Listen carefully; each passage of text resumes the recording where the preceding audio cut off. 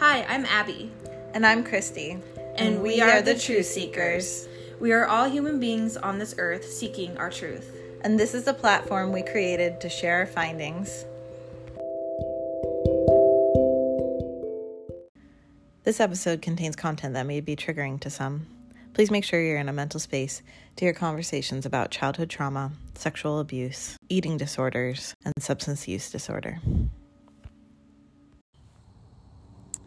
Hello and welcome to our third episode. We are happy to be here. We're actually in the same spot that we've been the past, our first other two. So it's the spot. It's the spot. It hits the spot. It's the spot. It's all of it. So today we're going to hear what Christy has to say, what her truth is. And before we get started, I just want to compliment Christy on her new glasses. Yay! You guys, I didn't know how badly I needed glasses, and I'm 32, and I went and got an eye exam, and it turns out I do need some glasses, so I can see in HD now, and I can see blades of grass. Everything is very crisp.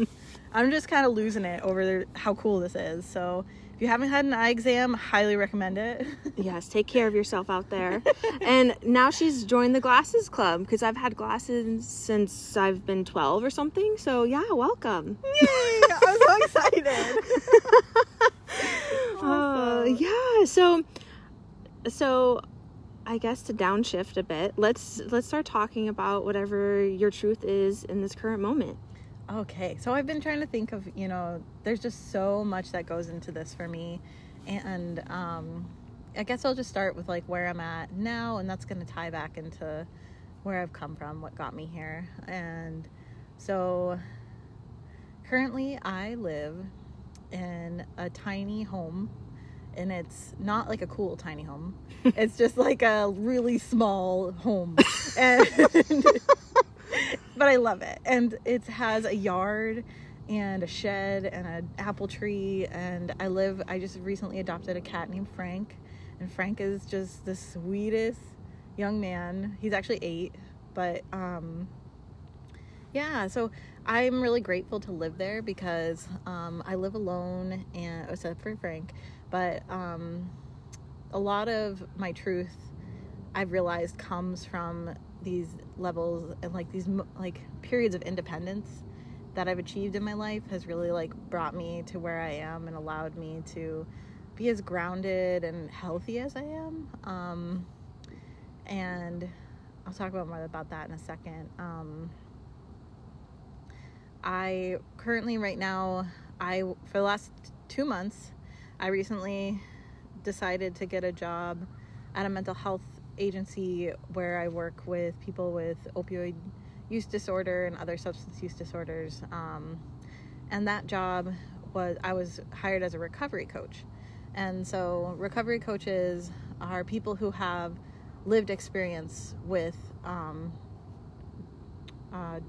substance use disorder, whether it be with a family member or, someone close to them, significant other, or if somebody themselves has substance use issues, and then they've overcome them, then they can become a recovery coach. And so... Is this something you knew that you wanted to do, or did they just kind of come along and you went for it? I have not been able to live authentically in my truth of being a person who had substance use issues. And that was my big secret for a long time. I was finally kind of able to face it and come out to my family about how I had substance use issues. And that was a huge step for me. That was, probably 3 years ago, because I really didn't tell my family about that until I was done engaging with that in an unhealthy way. And so, you protect that by not talking about it or by not being honest. And absolutely. Well, it's similar to, in the last episode we talked about eating disorders, and it's a very similar concept. So I kind of, though my experience was different, it's still kind of the same underlying feeling of wanting to hide it and protecting that because it's all you have, quote unquote. Yeah, absolutely. And that's what that's your coping mechanism. That's what you do to feel good. Yeah. And I built my life around that for a long time. And so I never thought I would see myself at a job interview where I was talking about my drug use. Yeah. I mean, you would have never imagined that, I'm sure. I was honestly very jarring to be interviewed and talk about that. I imagine they asked you questions like, what's your experience with this? Yeah, absolutely. Okay. Well, and they told me that at the time, so they changed some regulations and it can be an affected other, but it used to be, it had to be somebody that personally had substance use issues. And so they're like, are you a person who has substance use issues? And I was just like, whoa, I don't even know you yet. Like, so I wasn't, it was hard. It was hard for me to even talk about it. And like I said, I wasn't ready to live in that truth. Yeah. I wasn't ready to identify myself as that person. And I was trying to keep that away. Like I could erase that part of my past. But through, some really like a very significant person in my life who lives that truth every day, I was able to see that it's okay to live that truth. And to be that person and to use that to inspire others. And it's really helped me heal. It's only been 2 months since I've been like identifying this way and like using that in a positive way, I guess. I have done it more like candid in the past with people, but not just like to the whole world, which is how I feel now because it's, this is my professional life.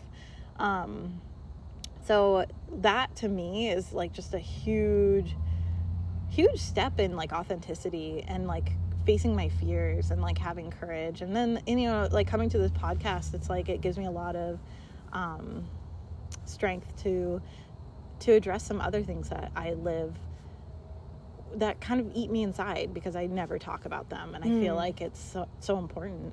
It is. I mean, I found in my own experience, mostly with, my eating disorder, and I guess there's another topic that I haven't shared yet that I would also kind of agree with in this aspect, is there's something so powerful about saying it out loud and other people hearing it, and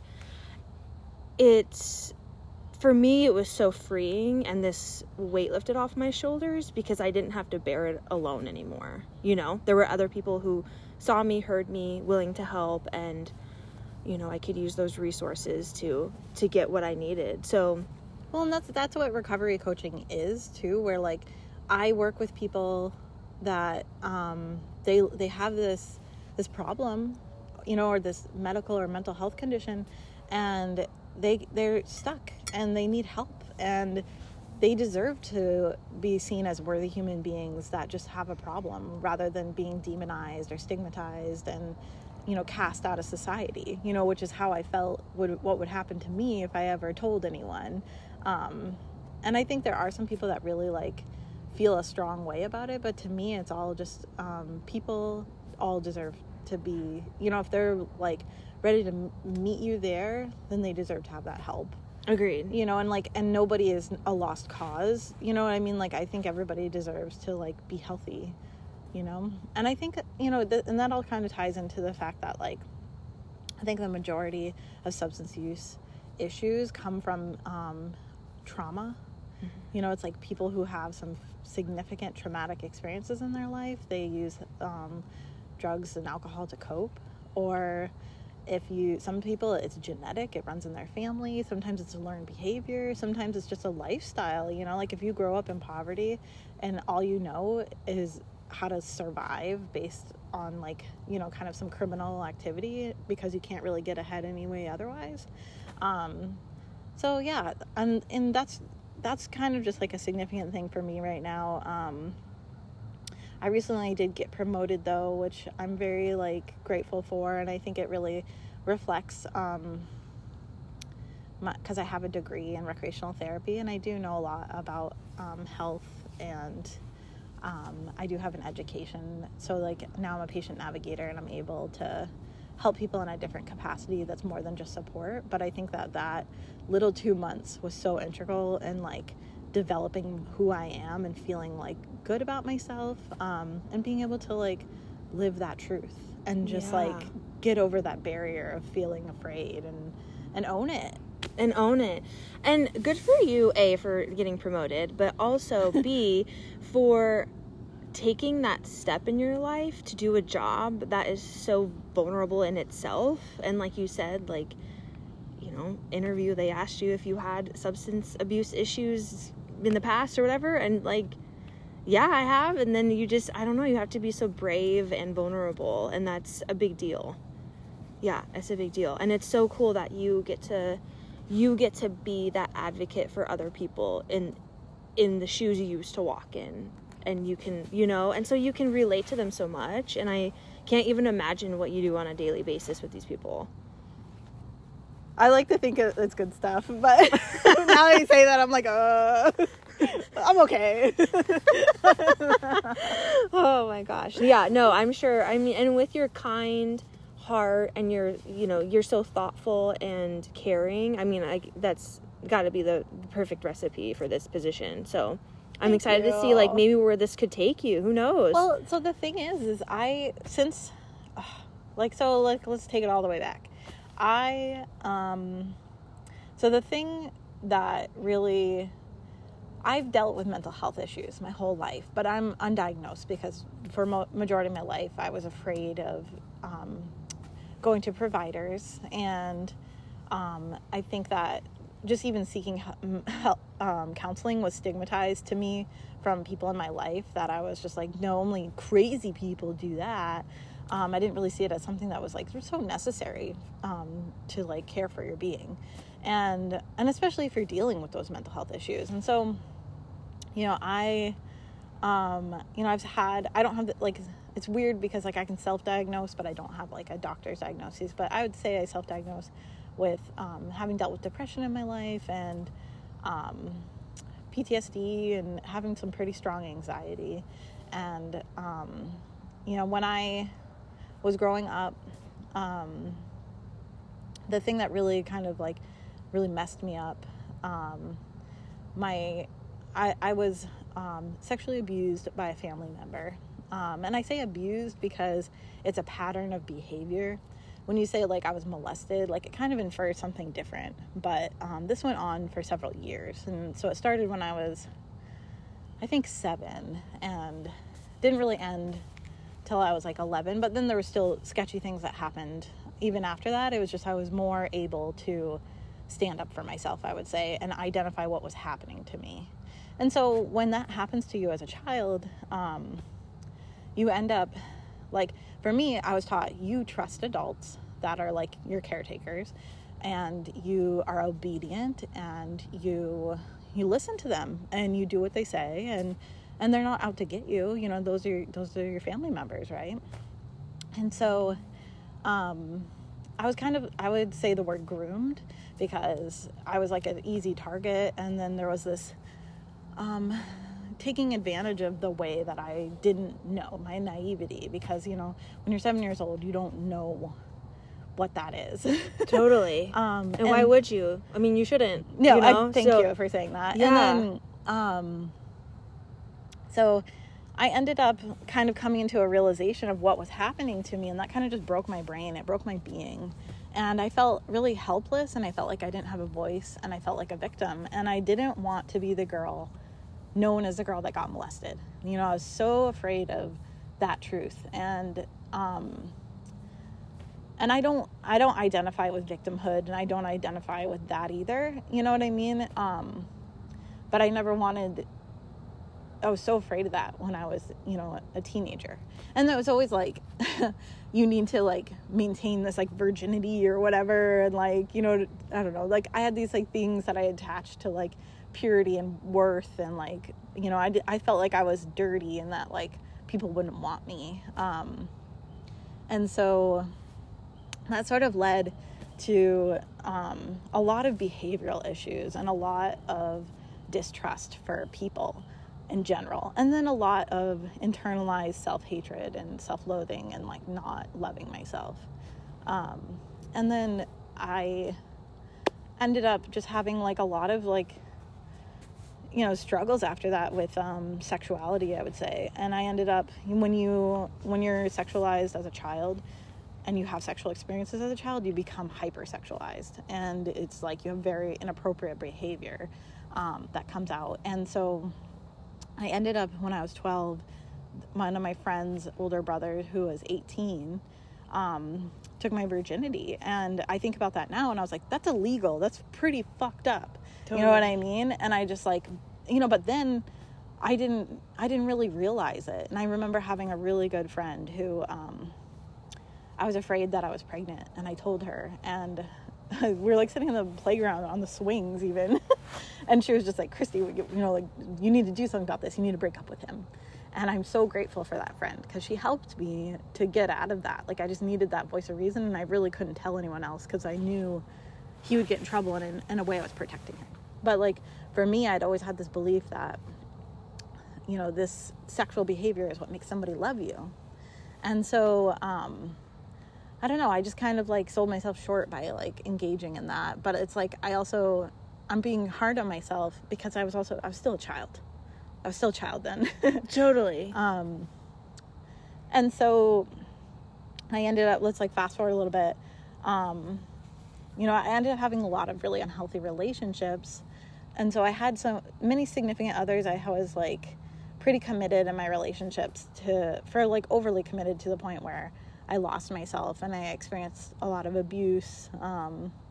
And I abused back, and I'll admit that, but it was just, there's so much unhealthy behaviors, but like, I had never admitted to anyone that what had happened to me, the sexual abuse from childhood, until I was 24, right? And so I went, like, most of my life not telling anyone what happened to me, not getting any help, and letting that just eat away at me and just like destroy my self-esteem, and just like dealing with like because a lot of the abuse happened in my sleep. I would have like nightmares, and I would have like PTSD about people waking me up, and I just had a lot of issues that I didn't really get help for, and I didn't even necessarily know what was happening to me. So I had to kind of like resolve this puzzle throughout my life. And that is why I feel like I have such a big grasp on like mental health and healing, because I had to like take this very shattered person that I was and try to like get down to like those core issues and resolve them, or at least like address them, and like the inner child in me, and be like, it's okay. Can I ask you, so I know you just talked about that you were 24 when you finally told someone. What was that pivot point where you knew you need to talk to someone or say it, or, like, I'm just curious if you could pinpoint, because you were, it sounds like you were aware of it all of those years. You were aware that it happened, right? Oh, yeah. I mean, to an extent, you bottled it away, right? But you, in the back of your head, you knew. And so I'm just curious. Well, like you grew up in a very small town, and I did too. I grew up in Montana. I had a graduating class of, I think, like 17 people. I don't even know. It was so small. You told me 17. Yeah. I'm still like, what the fuck? And you know what? That number might be wrong, and then my graduating class is going to be like so confused. Like, she can't even remember. Jeez, Christy. But, so I was so sheltered, and I was kind of naive. Like, I had somewhat of a worldly view from moving around as a kid, but like, I still grew up in this very like small micro reality of what Montana was for me. And then I moved, so I was 24, and I was just like, basically my idea then was, if I run away from everything, then I will be able to start new. Yeah. But what I realized is that your problems will follow you. And so, I ended up I had a Ford Taurus station wagon that my mom gave me, and it was pretty cool. And I mean, you say station wagon, and I'm all in.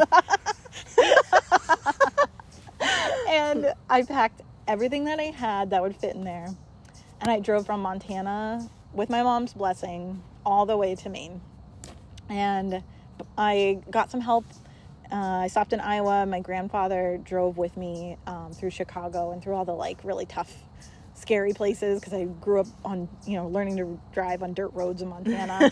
And my papa is the sweetest, kindest man, and he supported me and kind of like helped me to chill out a little bit, because I was so anxious. I can still remember him, like, you know, telling me how to drive, not like tensed up. And take deep breaths. Yeah. Papa had it. He knew how to do this. Had he traveled before? Oh yeah, absolutely. Or is he just a chill man? Okay. Both. He's a very good man. Yeah, I could talk all day about him. He's a very good man. And then, so I ended up in Maine on my own, 24, very naive, and I started working at a grocery store where it was like a huge grocery store with tons of employees, and I was in a very busy, like, big city in Maine, in Portland, Maine. And so I just, like, had so many encounters with people all day, every day, and it just broadened, like, my sense of self, because it was like, you know, it's like, if you look at the amount of people who I knew and knew who I was, and like, my idea of, like, my concept of being known, it went from being known by, like, 100 people to being known by, like, 1,000. And that just, like, changed everything for me. I was like, the world is so much bigger and diverse and different. And when I came to Maine, it was like the girls in my high school, like, if you didn't shave your legs, like, people would be like, ew, my God. And then I met, like, all these cool hippie girls that were like, I won't shave shit. Like, what's up? You know what I mean? And they were like, they just were themselves. And I was like, oh my God, I can be myself. This is cool. Like, people aren't gonna, like, make fun of me. And, you know, it was just like, I was like a growing thing and like a finding my people thing. Well, and how exciting for you too, because, you know, at that age you're very impressionable, but then also you're so artsy and you have fashion and you have a style, and so it probably just came out and you were able to shine it when you got there. It sounds like, right? Absolutely. Yeah. Well, I had I started dreadlocks, I think, like, that year in my hair, so I was like definitely stood out because I had dreadlocks, and I loved that. It was like an art project on my head. I had dreads for 7 years. And definitely people, you stick out, you know what I mean? People got to know me by that. And then, but really what happened is I met a woman I was working with, and I don't know how the conversation started, but I think she just kind of intuitively knew.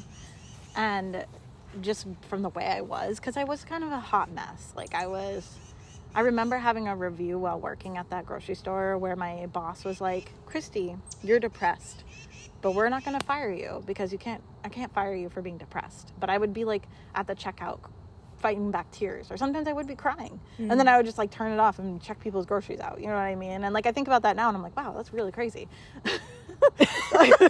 Like, wow. I mean, yeah, clear you were going through something. Absolutely. And yeah, interesting that, like, I mean, I'm glad that your boss felt comfortable enough to kind of point that out to you. And well, she's a cool lady. Like, she had a degree in psychology, because I used to ask her all kind of questions, and that's like, she was this leader of the store, but like, she also had this background in psychology, and I think that really, like, supported the way that she interacted with people and what she was doing there, which, like, I think about now, I'm like, that's super cool. It's super cool. Yeah. And then, so the other woman I was working with, she had a similar experience in her childhood, and began to open up to me about it, and I was just so relieved, like you were saying, when somebody else, like, can see you and mirror that truth back to you, you feel so, I'm not alone, I'm not the only one, and like, this person is now modeling like a healthy, healed person to me, even though they went through this. I'm like, I can do it if they can do it. And she was like, Christy, like,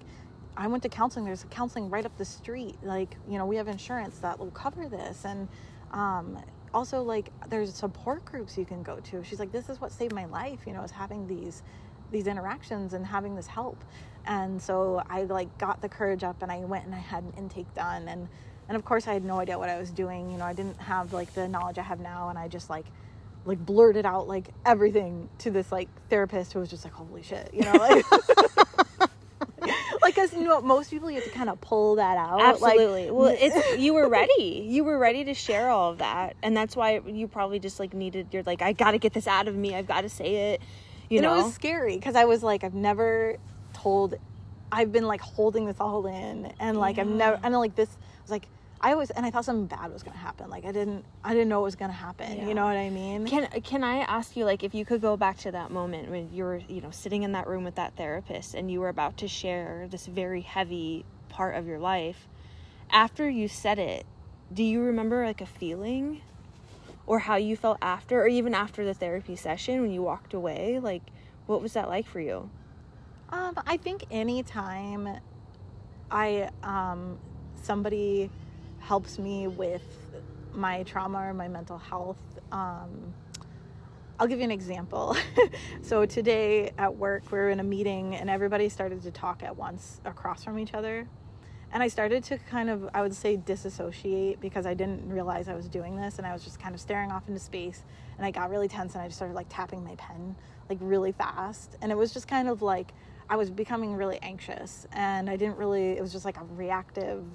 And one of my counselors next to me was like, Christy, like, and then I was like, I guess I don't like what's going on. And then they were like teasing me like, oh, you don't like the computers? And then it was really beautiful because like I work with therapists. So the other therapist was like, remember your breathing. And he went, and then they were just like doing really nice, like really like kind of coaching me through it, kind of joking with me, and then and empathizing with me. But then I like started to feel like really like my awareness was brought to this, and then I started to feel like upset. And I had to think about like, like why does that upset me? And I probably can't really tell you why, but I think that it's a problem for me is trying to ask for help. So I think that it was probably something that was like heavy and emotional and didn't necessarily feel right to me at the time. But now I know that it was like the thing that allowed me to move on. Yeah. And to let that go. Because I used to keep like a tally like of all the things that happened and just dwell on that. And by like speaking it out and having the one thing that the therapist said to me that I kind of like in the moment I resented her and I was just like, fuck you, lady. Fuck you, Susan. And, like, she was like, you're gonna compartmentalize all of this. And now I will say those same words to other people. And I'm like, oh, they probably hate me. And now people are like, fuck you, Christy. Pretty much. It's come full circle. That's my truth.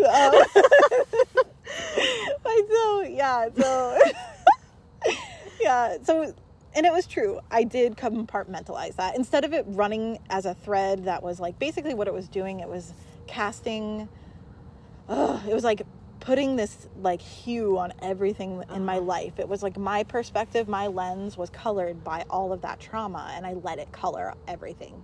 I was like, everything I'm doing right now is like has something to do with this trauma, everything the way I feel. And so when you compartmentalize that, you get to tuck it away, you get to deal with it, and instead of it being your everyday experience, you say, we went through that, now let's move on. It's still there, but it's like not in everything, if that makes sense. Yeah. And so that was really like, that's all I really remember. And like I remember asking in a very kind of like, what's your deal, lady type of way. What are you doing, Susan? Yeah. like what's your relationship with your mother? Like, like I was just I did not have the maturity I have now. And was that like a deflection thing? Like, I don't want to talk about me anymore? Or do you think... It was a, I don't trust you yet. I don't trust your ability to help me because what have you been through? Who are you? Yeah. Yeah. I get that.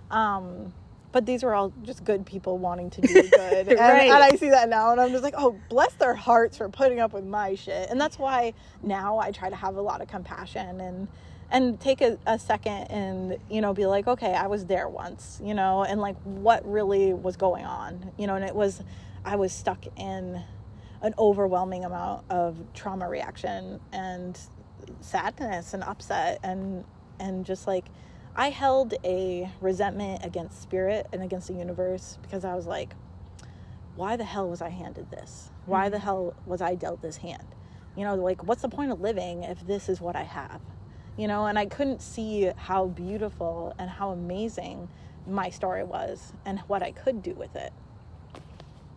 And so, I think that really is like what my truth is now, is being able to say that I'm so grateful for all of the things that I went through and that I've been able to overcome, because it allows me to be this beautiful person and to help others and to And I feel like I'm pretty magical, you know? Like, I feel like if I didn't have all of that, like, I wouldn't be me. And I see other people, and I see, you know, beyond all the stuff that they've gone through, that they're also beautiful people. Absolutely. Wow, that was really wonderful. All that you just shared. So, if you don't mind me asking, after that therapy session, what transpired after all of that? So I ended up, you know, I kept going to counseling, and I think like at some point, I must have like switched jobs. I just didn't keep pursuing that.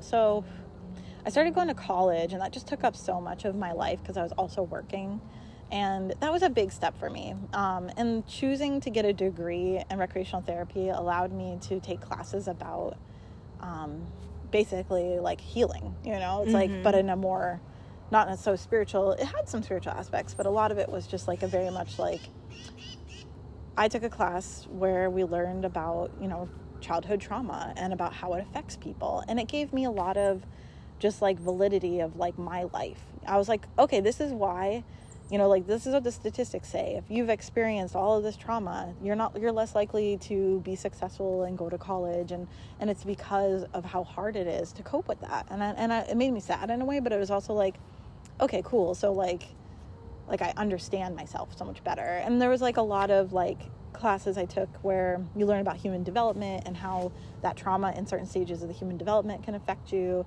And then I took a class about like abnormal psychology. I took a class about like all these disabilities, you know, like I learned about PTSD and depression and, you know, all these different, and I got to like kind of like do the research and make sense of it. But then I also learned tools for healing. Like I did research and study on like how gardening can help people with PTSD and how it lowers their cortisol levels. I learned about how creative arts and expressive arts can help people with mental health issues to build their self-esteem, and how there's proven research that shows this. And for me, I was like, you know, what was helping me heal at the time currently was I had found people that were artists through doing hula hooping and through doing my art and going to festivals.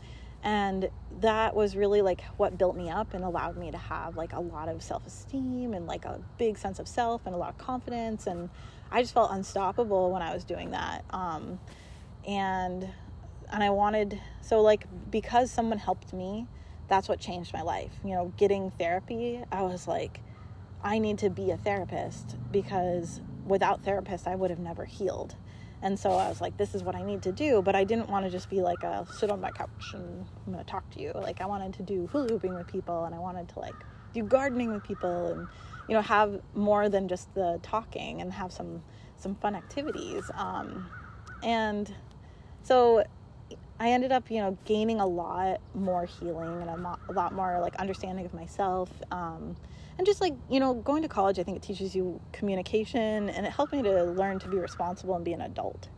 And so I was like, I grew a lot through that. And then I also, I had and like, while this is all going on, this is like, I was definitely having substance use issues. You know what I mean? And it was like, I can't remember now, like it was like kind of pre-college. There was a solid 2 years where I was really deep in it. I was very, very unhealthy, and that was kind of like my first tower moment. It was the first time that like I feel like I really truly hit rock bottom, but it was like a mental health rock bottom. And I was very, very, very, very, very depressed.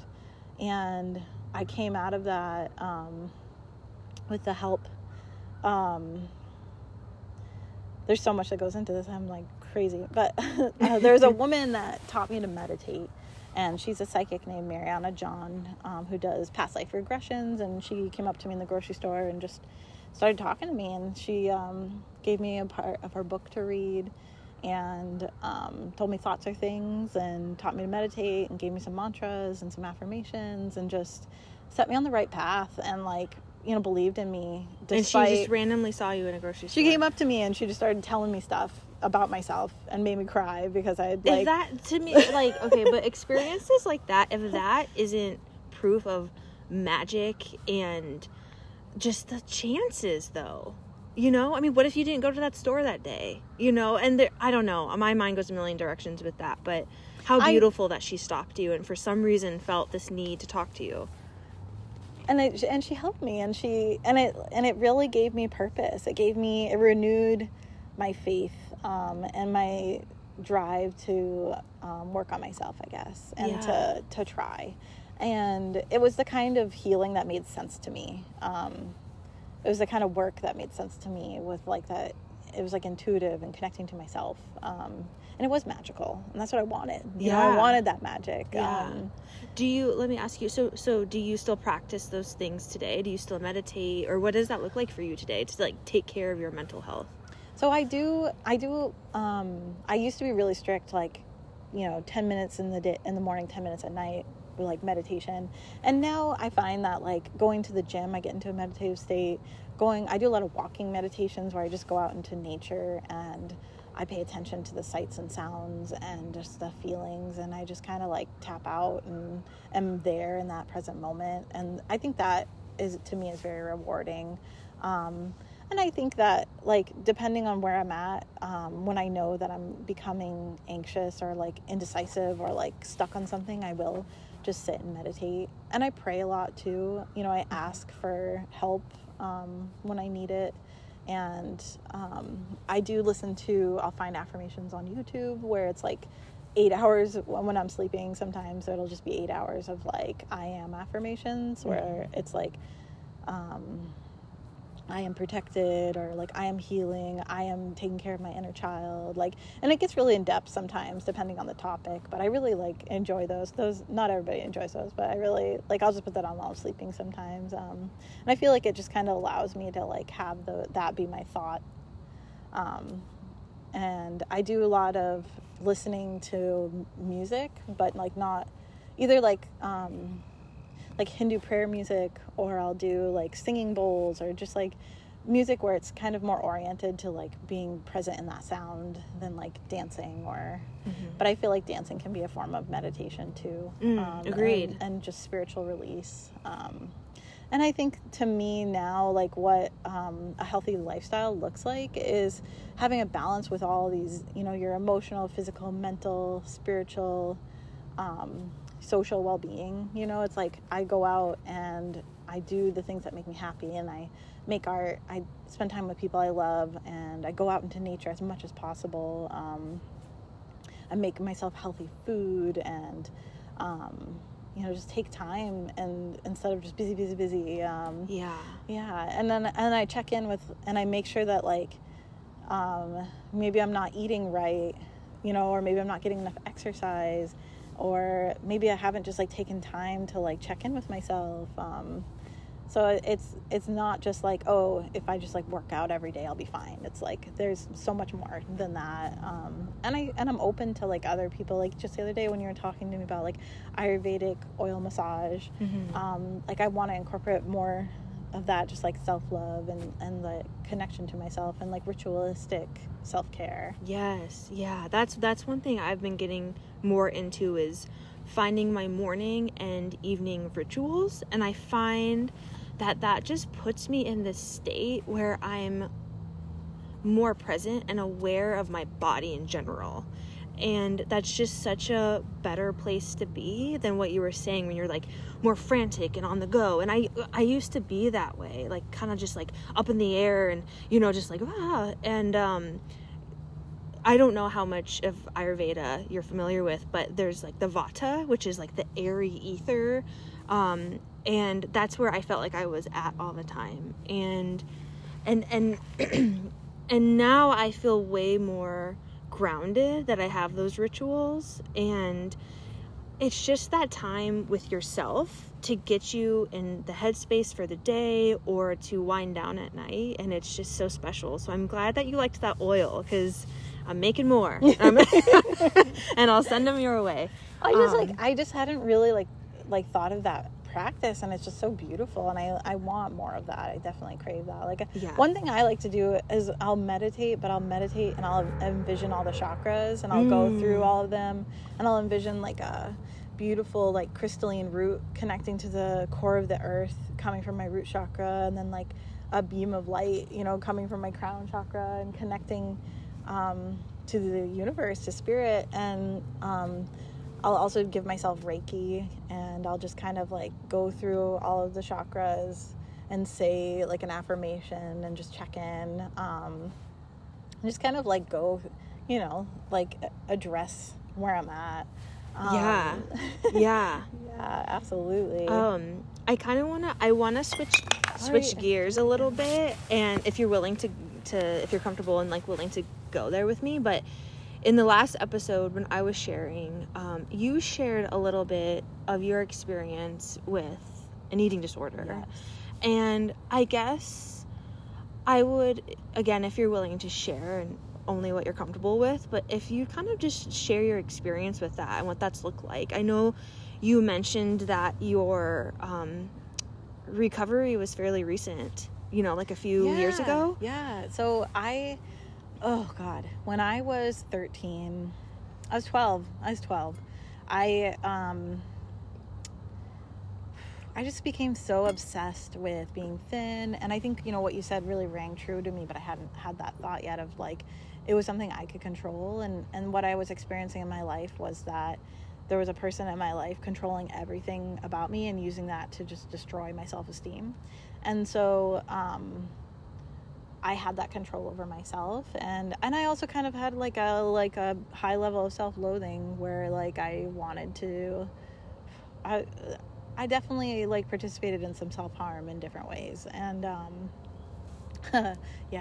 and then, so I was bulimic, and so what I would do is I would restrict food, but then I would eat dinner in front of my family, and then I would go and I would take a shower after dinner, and I'd throw up all my food. And I was doing this for a long time, and then my parents found, you know, like, some of the evidence that I was doing this, and then confronted me. And their way of confronting me was to just be like, if you don't stop, we're gonna, like, have to send you away. And I was so terrified. I didn't want to get sent away. And so I stopped throwing up, but then I just stopped eating as much. Like, I just tried to, like, not eat all the time. And I did this was, like, pretty much my MO up until about 3 years ago, where I would just try to skip as many meals as possible, or try to eat as little as possible. And I would feel so proud of myself when I skipped a meal, and or if I made it through a whole day without, like, eating anything. It was just really unhealthy, and it was like it heightened my anxiety through the roof. Gosh, yes. And now if I don't eat, I get that anxious feeling, and I'm just like, I lived like this. And I think that when you mess with your body that way, it stops paying attention. Like, if you ignore this kind of, like, ache or pain, and then you just, like, let it keep happening, your body is like, well, I'm not going to stay sensitive to this because you're not doing anything about it. It adapts, and it's not a good thing.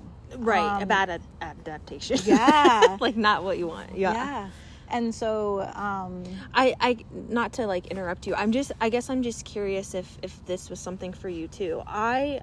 Were you very obsessive about the calories? For me, it was just about the amount of food. It was like, I feel like I pay more attention to calories now, but yeah, it was like, back then I wanted sugar all the time, but I was like, oh, if I eat one cookie, that's okay, as long as I don't eat anything else. Yeah. And it was just very unhealthy. And what really, like, I'm trying to think of how I really, like, it was just like 3 years ago, I was like, I'm going to be sober, and I'm going to eat food, and I'm going to stop doing this. And I can't really remember what it was that, like, I just, like, I don't know, I just think I got to a point where I'm like, I can't keep doing this to myself. Yeah. You know, and my body's still adapting to having 3 meals a day, and, like, learning how to, like, not be the way it used to be, because it used to take whatever nutrients I gave it and just be like, okay, we got to store this. And, like, I've seen my body change so much. Like, I literally have gained 30 pounds in the last 3 years, you know, and I have not been able to, like, I work out twice a week, and I can't get rid of it, but I feel so strong, and I feel beautiful, and I love my body, and I feel like I would rather have muscle than be just a skeleton. Yeah. And I look at old pictures and I'm like, wow, I'm concerned for that girl. Yeah. And I also just, like, it's so unhealthy to not have 3 meals a day.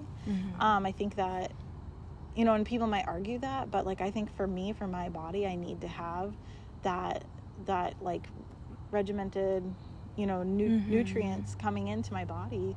Well, I think part of it, too, is, you know, as young women, we're shown what people want to be, what people want women to be, which is skinny, rail thin, you know. I will say this, I do kind of feel like that's changing now. I feel like thick is in. Yeah, like thick thighs save lives. But I feel like when we were growing up, that wasn't the case. And so we were just more impressionable. I mean, I remember I couldn't wait until the new Shape magazine, or Shape Women's, or whatever it's called, magazine would come out, because it would just give me all the new tips and all the how I should eat and what I should do, you know? And I think kind of what you're describing now is that you finally came to a realization that it's not cookie cutter, and that what actually is beneficial is listening to what you need, what Christy needs. And that is invaluable within itself. And well, and I think that I'm sorry. Go. No, for me, it's like, there's body dysmorphia is real. Like, when I look at those pictures, the old me would look at myself and go, I'm fat, when I was like 120 pounds. And then now I look at those pictures and I go, that is a skeleton. And then I look at myself now and I look in the mirror and I will say the same thing to myself. I still have that body dysmorphia. I'll still look at myself and I'll go, God, I'm a whale.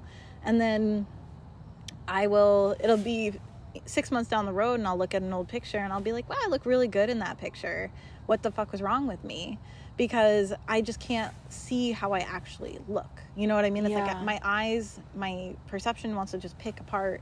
If I'm not, you know, like, if I'm not, I don't know. I don't even know what I need myself to look like, but I just, like, find these flaws and then I fixate on them and then I'm, you know, disgusted. But in reality, like, I look great, you know? Yeah. Like, I'm very healthy and I'm athletic and, like, I'm beautiful. But, like, when I look in the mirror, I'm like, I don't like this person. Yeah. I don't like how they look. Yeah. And that's not every day, you know what I mean? But it's still part of me and it's still something that I struggle with. And I still, like, have to sit there and be like, no, you're gorgeous. No, like, you look like a human being. Like, you look like a woman your age should. Like, you look even better. You look great. You know what I mean? Yeah. And I have to, like, I don't know, it's just, like, obsessive. But I would say that that's definitely body dysmorphia because it's not realistic. It's not real. Yeah, same. I also have struggled with that for years, and I still think I have it, because exactly what you're describing. I'll like look in the mirror or something and I'm just like,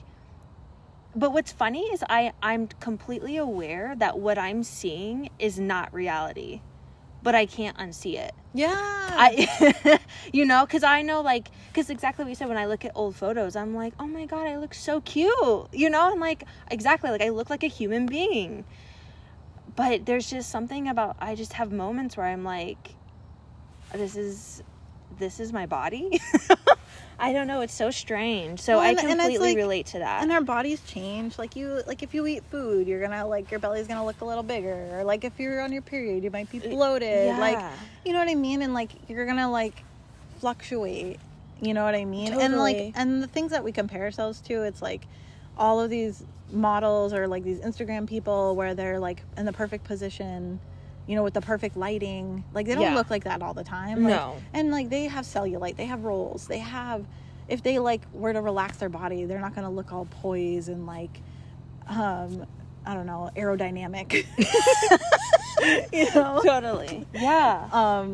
And also, it's so funny because I'm so critical of the way I look, but I don't think I've ever, like, I'm interested in men and women, but men, I've never had, like, a guy be like, oh God, you know what I mean? They're always like, you're hot, you're beautiful, right. Like, you know what I mean? Right. And so it's like, it's not even realistic. No. You know, like, right. It's coming from this weird a voice in your head that was created by nonsense and from your past, from what you were shown as okay, what you're shown as all right, and it's not reality. It's not set in reality. But it's hard to get there some days. It's hard to like realize that at points. So yeah, I agree with all of that. And I don't know, I guess, is there anything else you want to share that feels... I feel like I shared so much, and I don't know if I linked it all together, but really, like, what I wanted to come back to is just, it's like I had, some significant things that happened to me, and I could have let it be my story that I was a victim, and instead I took all the people around me that wanted to help me, and I like allowed that help to lift me up and to transform the person. Like, basically I wasn't transforming because I was really just uncovering the person I always was. And I was becoming my own biggest supporter. And I was learning how to show up for myself and love myself, because that's really what it was. Is like, I just chose not to be there for me. And I learned how to be there for me. And now I feel like I'm so good at it that I want to be there for other people. Wow. Yeah, that's so powerful. And right, you're finally at a place in your life where you are so there for yourself that you have the capacity to do that for others, and that's incredible.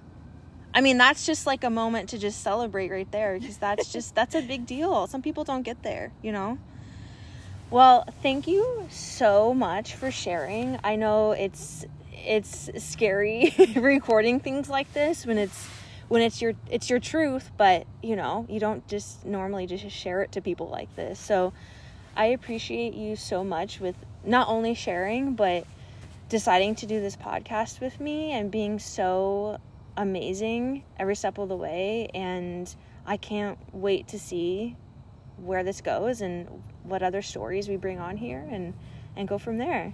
Absolutely. And I think that, like, this is a big, like, kind of monumental, like, sharing of these really, like, these are like the burning desires that need to come out, and it's really freeing. And I think I'm really excited to hear back from people that hopefully are touched by this, and that, like, resonate, and maybe it helps somebody, even if it's just one person, to not feel so alone. Totally. And going forward, it's like I still have more to talk about, and I'm so excited to, share even more of this story, and to connect with people through their stories. Yes. Well, I'm sure we will be sharing for a long time, because I know everyone's life is so dynamic. That's just not the end of the story for Christy, right? Or the end of the story for Abby. So we'll keep going. But until next time, thank you so much. Bye. And yay, goodbye. If you'd like to connect, you can find us on Instagram and Facebook at We Are the Truth Seekers Podcast. If you have any questions, comments, or would love to share your story, please email us at wearethetruthseekerspodcast@gmail.com.